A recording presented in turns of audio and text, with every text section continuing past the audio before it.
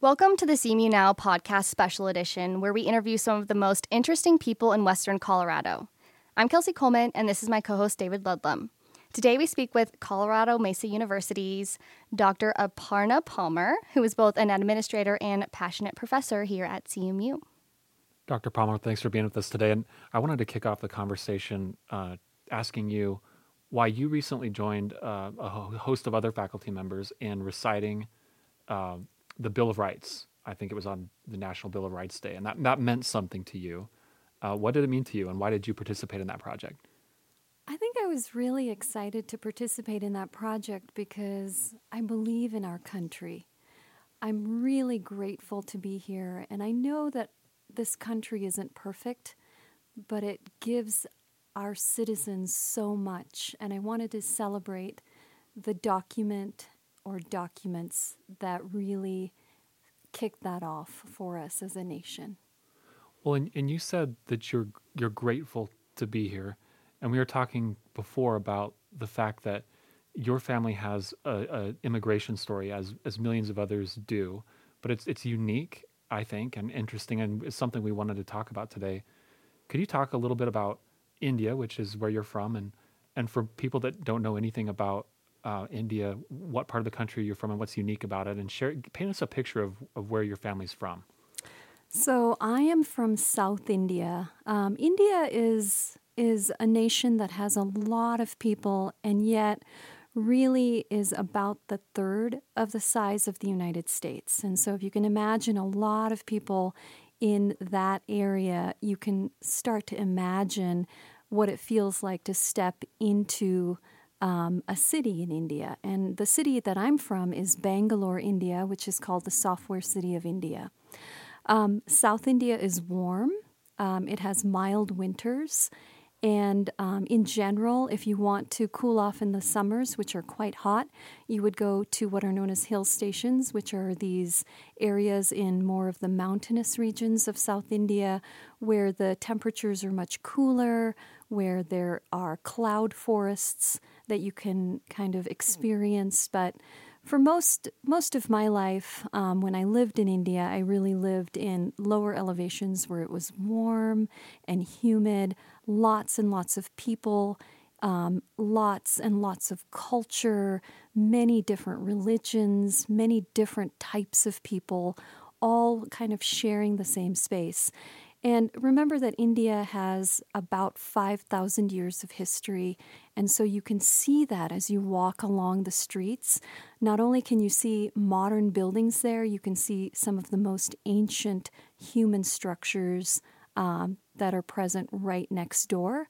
When you walk down a street, not only can you see the most modern automobiles, you can still see people pulling bullock carts and riding horses right alongside the traffic.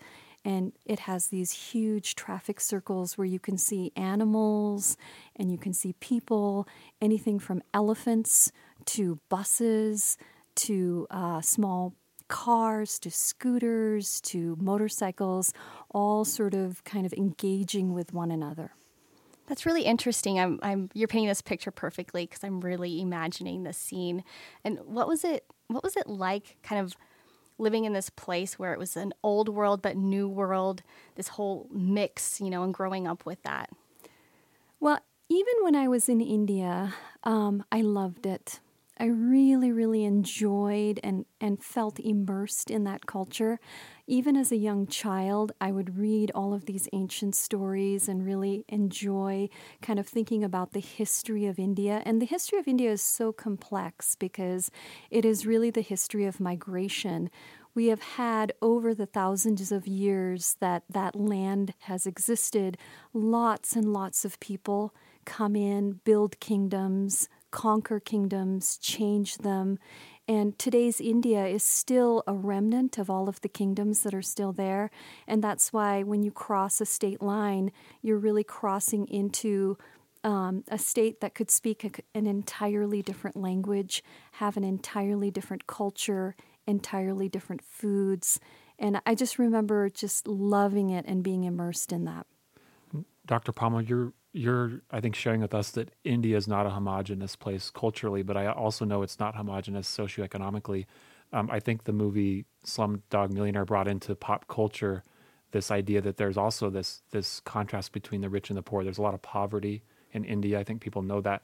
Could you talk a little bit about what that's like? I think especially with people living in the U.S. who may not be familiar with what let's just say air quotes true poverty might look like or feel like. So I think, for most people who travel from the United States to India, it can be quite shocking. I think what they really love about India is how much color and how much variety and how much action there is on the street. Lots of people moving around, lots of things that are happening. But I think probably that they're shocked at how many people really don't live in permanent housing, how many people live in slums rather than a place where they could have a roof that was permanent, that they could call their own. I think that, like you said, there is a lot of variation there. We see people who are very, very wealthy there, who live in amazing palatial houses or in apartments in skyscrapers. But we also see people on the other end who really may be living under a tree, who may be scraping by because they live at a traffic circle, and when the traffic circle comes to a halt, when the policeman stops all of the different flows of traffic, they see these people rush onto the traffic and ask for anything that anyone can offer. We see some of that in the United States, but not nearly as much as you would see in India. We see children who really can't afford to go to school, who maybe live their entire lives at a traffic circle, hoping that they get enough food to eat by the end of the day. We also see a lot of generosity. I think Indians are among the most friendly and generous people on earth. And so I know that along with a lot of poverty that's out there, there are a lot of really, really generous people who are out there every day trying to help people live a better life. Do you think growing up with that and seeing that level of poverty has shaped you in your adult life? Yeah, I think so. I really think that seeing, that level of poverty and also seeing human suffering on such a large scale makes you feel like it is your responsibility to help human beings. That in your life, no matter what your career is, it is your responsibility to help either in a small way or a large way. I'm really lucky because I am a teacher. And I think as a teacher or someone who works in education, you get to help someone every single day of your life. I think it also makes you feel really grateful if you have a home that you can go to, if you have a steady source of income. I feel like it's something to be really grateful for. You may not have everything that you need in your life, but those are some of the basic things that can really get you through. Even just having enough food to have a dinner is so important. It is so important, and that word gratefulness is one that I can imagine you would have, having experienced that. And going back to what Kelsey mentioned earlier about the beautiful picture you're painting of India, it's a culturally rich place. It's a beautiful country. It's one that's grown in wealth and education recently. But what were the variables that inspired your family to immigrate to the U.S. to leave their home? I mean, it's such a big move and such a disruptive move for a family. What caused it? But what were the variables that led to your immigration story beginning? So I think, India of the 1970s is really the background for when my parents decided that they really wanted a different life. At that point, my parents both had bachelor's degrees. My mother had a bachelor's degree by the time she was 18 years old. At 19, she got married. At 20, she had me. And at 23, she had my sister. And when she tried to go get a job after having my sister, she was told that she couldn't because she had children and she was too old. My father was trained as an engineer. He was working at a factory every day, but there was no opportunity for advancement. There was a sense that they both had that even if he worked himself harder and harder and harder, he would never be able to get ahead. And I think collectively they thought that they wanted to live in a country where they could get ahead by working harder. They could have opportunities that perhaps that they would never have in India, because they would never be able to have the level of income that would give them and their children the opportunities that they wanted. And the most important opportunity that they wanted to give their children was a chance to be educated. And so essentially it's that American dream, right, that we've heard time and time again is, this country is really unique in that sense, and that you can come here and build yourself and keep growing and learning, and yeah, these opportunities are there. And so how old were you when that happened? So I was 8 when we finally got to come to the United States, but the journey for my parents was about 1.5 to 2 years. So coming to the United States from India is not very easy. And at that point, it took about 1 to 2 years. That involved applications, it involved interviews. And finally, my father was granted the chance to come to the United States. He was allowed to bring about $50, and so he landed in the U.S. He actually landed in Denver with $50, and he had to basically build a life in a few months so that my mother and I and my sister could come over. Couple questions for you. What year is this when he's landing in Denver? So it's 1977, 1978, around that time. And why the $50? Do you know, why was that the number? So they limited the amount of cash that you could bring in to the United States. And so they limited him to about $50. And he also brought a couple of shawls that he could sell here so that he could have a little bit more money. He also had a sponsor, so the sponsor was there to basically kind of make sure that he had some sort of security in terms of having at least one person to look after him. But essentially, he was on his own.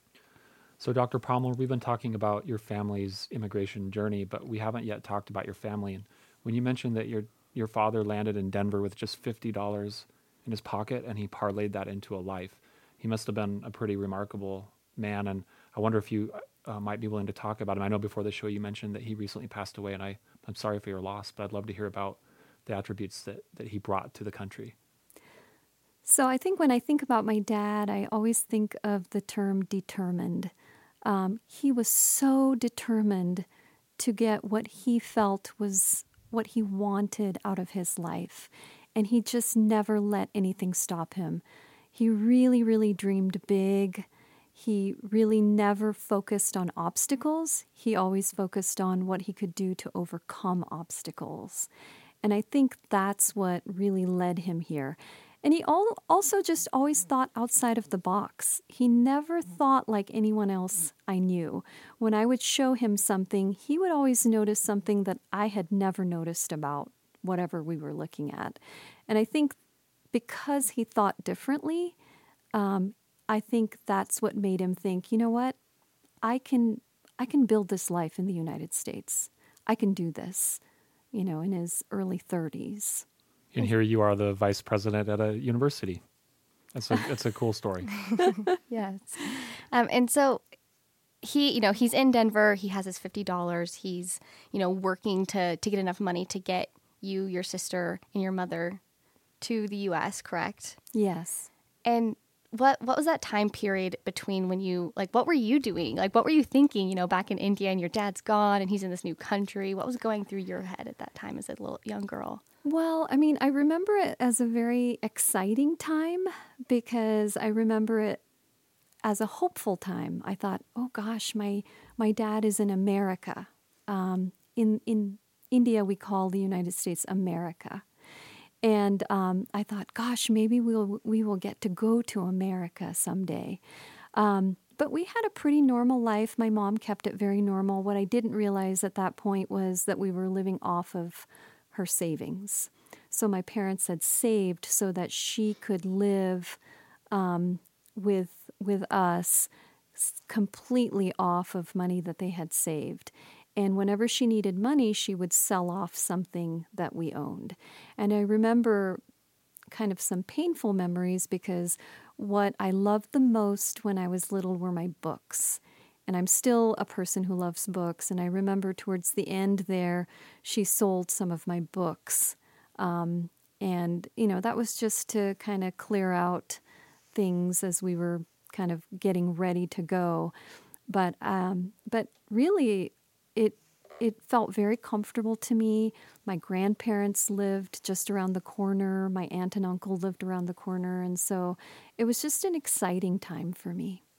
You mentioned earlier that in India, the United States is called America. Is that with fondness, or how is America, or how was America then perceived? And is that tied back to that sort of land of promise or the American dream that people talk about? How was that? I think, when I think about the people that I hung around with, America is viewed in a very positive light, and it is viewed as a land of opportunity. I know that that is not the view that is shared by every Indian, but certainly Americans are welcomed in India, and I really feel like there's such a positive outlook towards the United States, both then and now. Well, how about when you arrived, you joined a minority status in the country, and you went to school, and I imagine you didn't fit in perfectly, say. What was that like for you as a young girl to be living in two cultures and to be Indian in America, and describe what that experience was like at that age? It was shocking. It was so different for me. I mean, everything was different. I had never even seen a screen door before. I thought it was really weird that Americans had two doors that they used to enter their homes. I'd never seen a screen on a window before.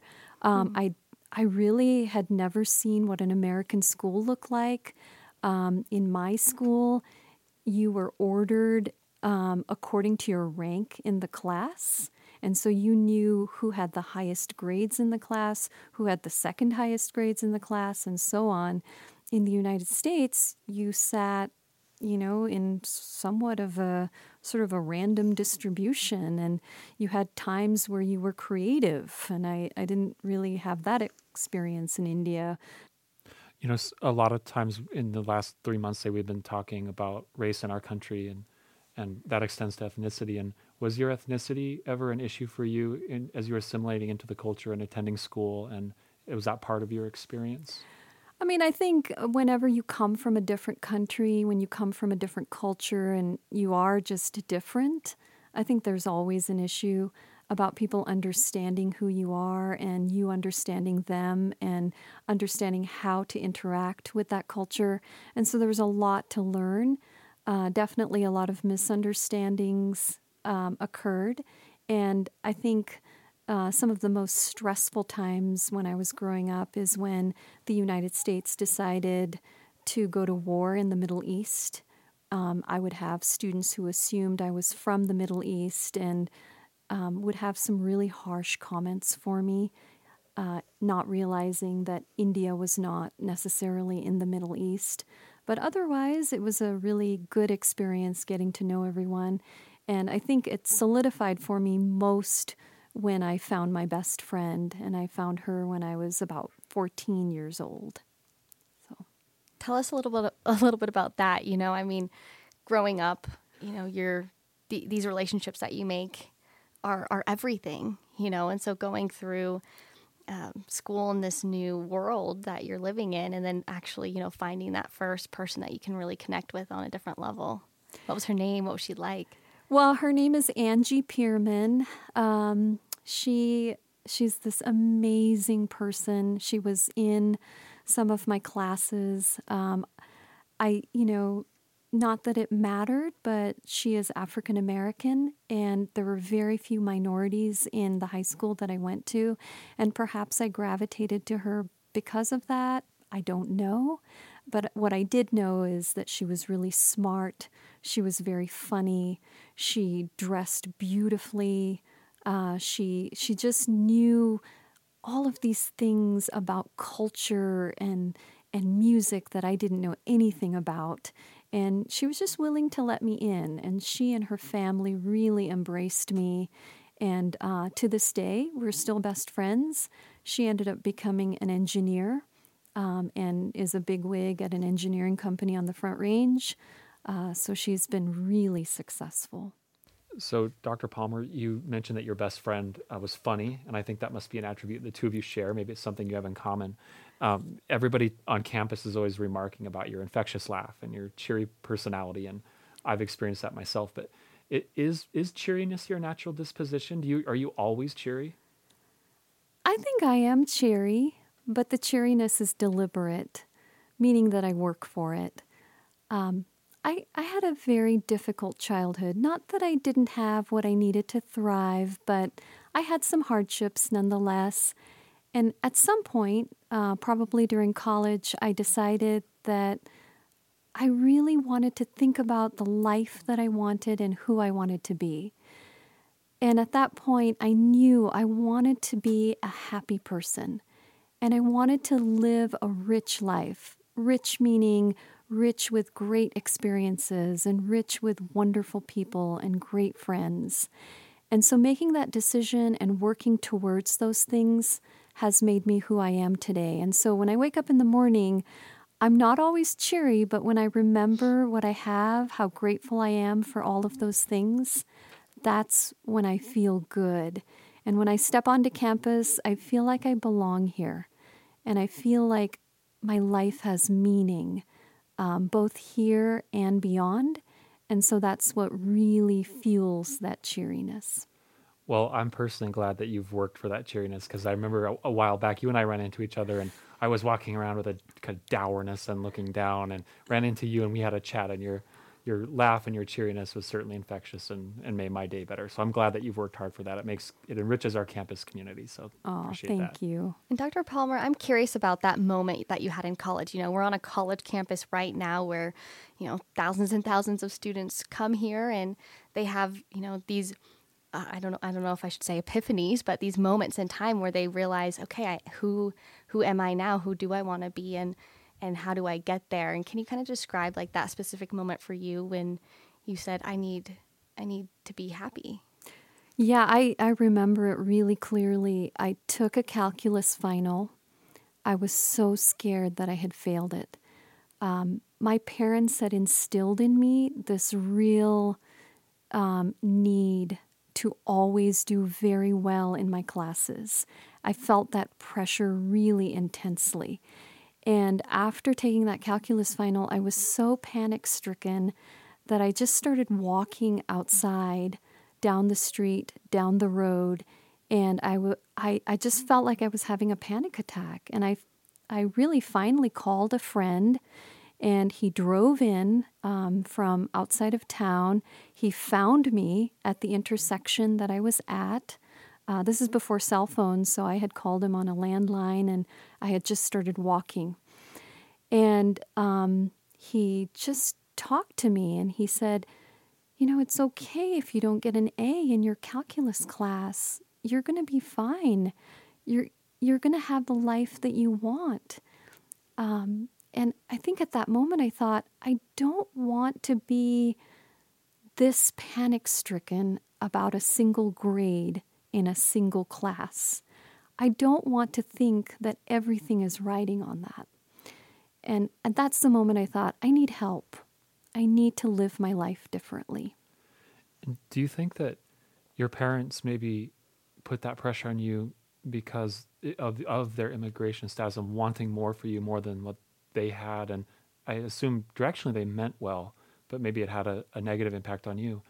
Is that what caused that, do you think? I think I have to take responsibility for how I responded to their desire for me to do well. And so I don't blame them. However, I think a lot of Indian immigrants tell their children that they should be the best in school, that they should get straight A's. And I do think it's because they know what the consequences are of not working hard enough, not trying your best, because they can be dire in India, which is a country where if you're not at the top of the class, you may never get to go to college. I'm thinking too, you know, this moment where you said, you know, you got help. And what was that help? Was it a friend? Was it a counselor? You know, I'm thinking your role here at the university, you're constantly there for students, you know, offering a helping hand, if you will. Can you talk about what that help looked like?